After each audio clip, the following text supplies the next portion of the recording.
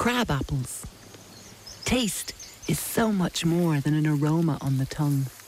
The taste of a truly tart crab apple triggers a physical response, a response that generally involves some wincing, a shake of the head, and lips curling back in surprise.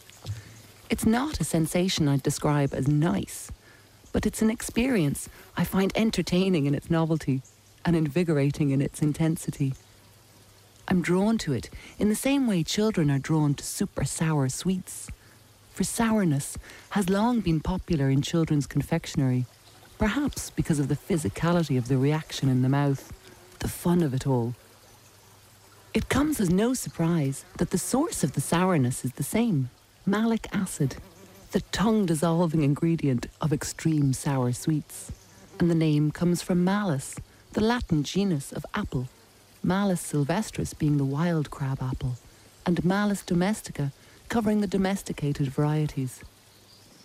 The malic acid that gives sour jellies their sourness comes originally from crab apples. Of course, crab apples are not generally recommended for raw consumption. They're best when boiled up to make a crab apple jelly. But I love to come across a crab apple tree growing wild and offering its bounty freely. There's a sense of discovery, a reconnection with our wild past, potential to unlock. It's the finding of the bounty that's more rewarding than the material output. There was a popular crab apple drink in Elizabethan England called lamb's wool, referred to in Shakespeare's Midsummer Night's Dream. It was reportedly prepared by mixing hot ale, roasted crab apples, and some beaten eggs and cream. I know what I'll be experimenting with the next time I come across a crab apple tree. True crab apples have become quite rare now. They can be recognized by their spiny branches and small, hard fruit. Like all wild fruits, apples are produced by the tree so that the fruit will be eaten and the seeds within carried off to germinate away from the parent plant. In Ireland, many mammals eat both wild crab apples and their domesticated cousins. There's a badger in my neighbourhood who pillages the windfall apples from the garden, gathering up the little fruits between her forelegs and chin before scuttling away with the bounty, probably to eat them in the safety of her set. Tart little crab apples are the wild ancestors of all the domesticated apples we love to eat. From just a few original wild species, humans have cultivated somewhere between 2,000 and 3,000 varieties of named cultivated apples around the world. I love how our relationship with apples is one where technological skill has nurtured such diversity. For cultivated apples have to be propagated by grafting, a process where a branch from a desired variety is joined onto a rootstock of another. Grafting was apparently discovered 4,000 years ago in Babylon, and thus it became possible to grow the same variety of apple generation after generation. For when an apple core is thrown aside in the ditch after being eaten, the sapling that sprouts will bear quite different fruit from the apple from which it sprouted.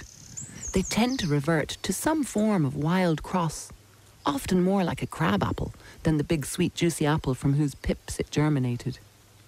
Apples that have sown themselves of their own accord are known as wildings. This is why the apples we eat come from trees that have been grafted in an orchard, an approach that ensures consistency of the crop.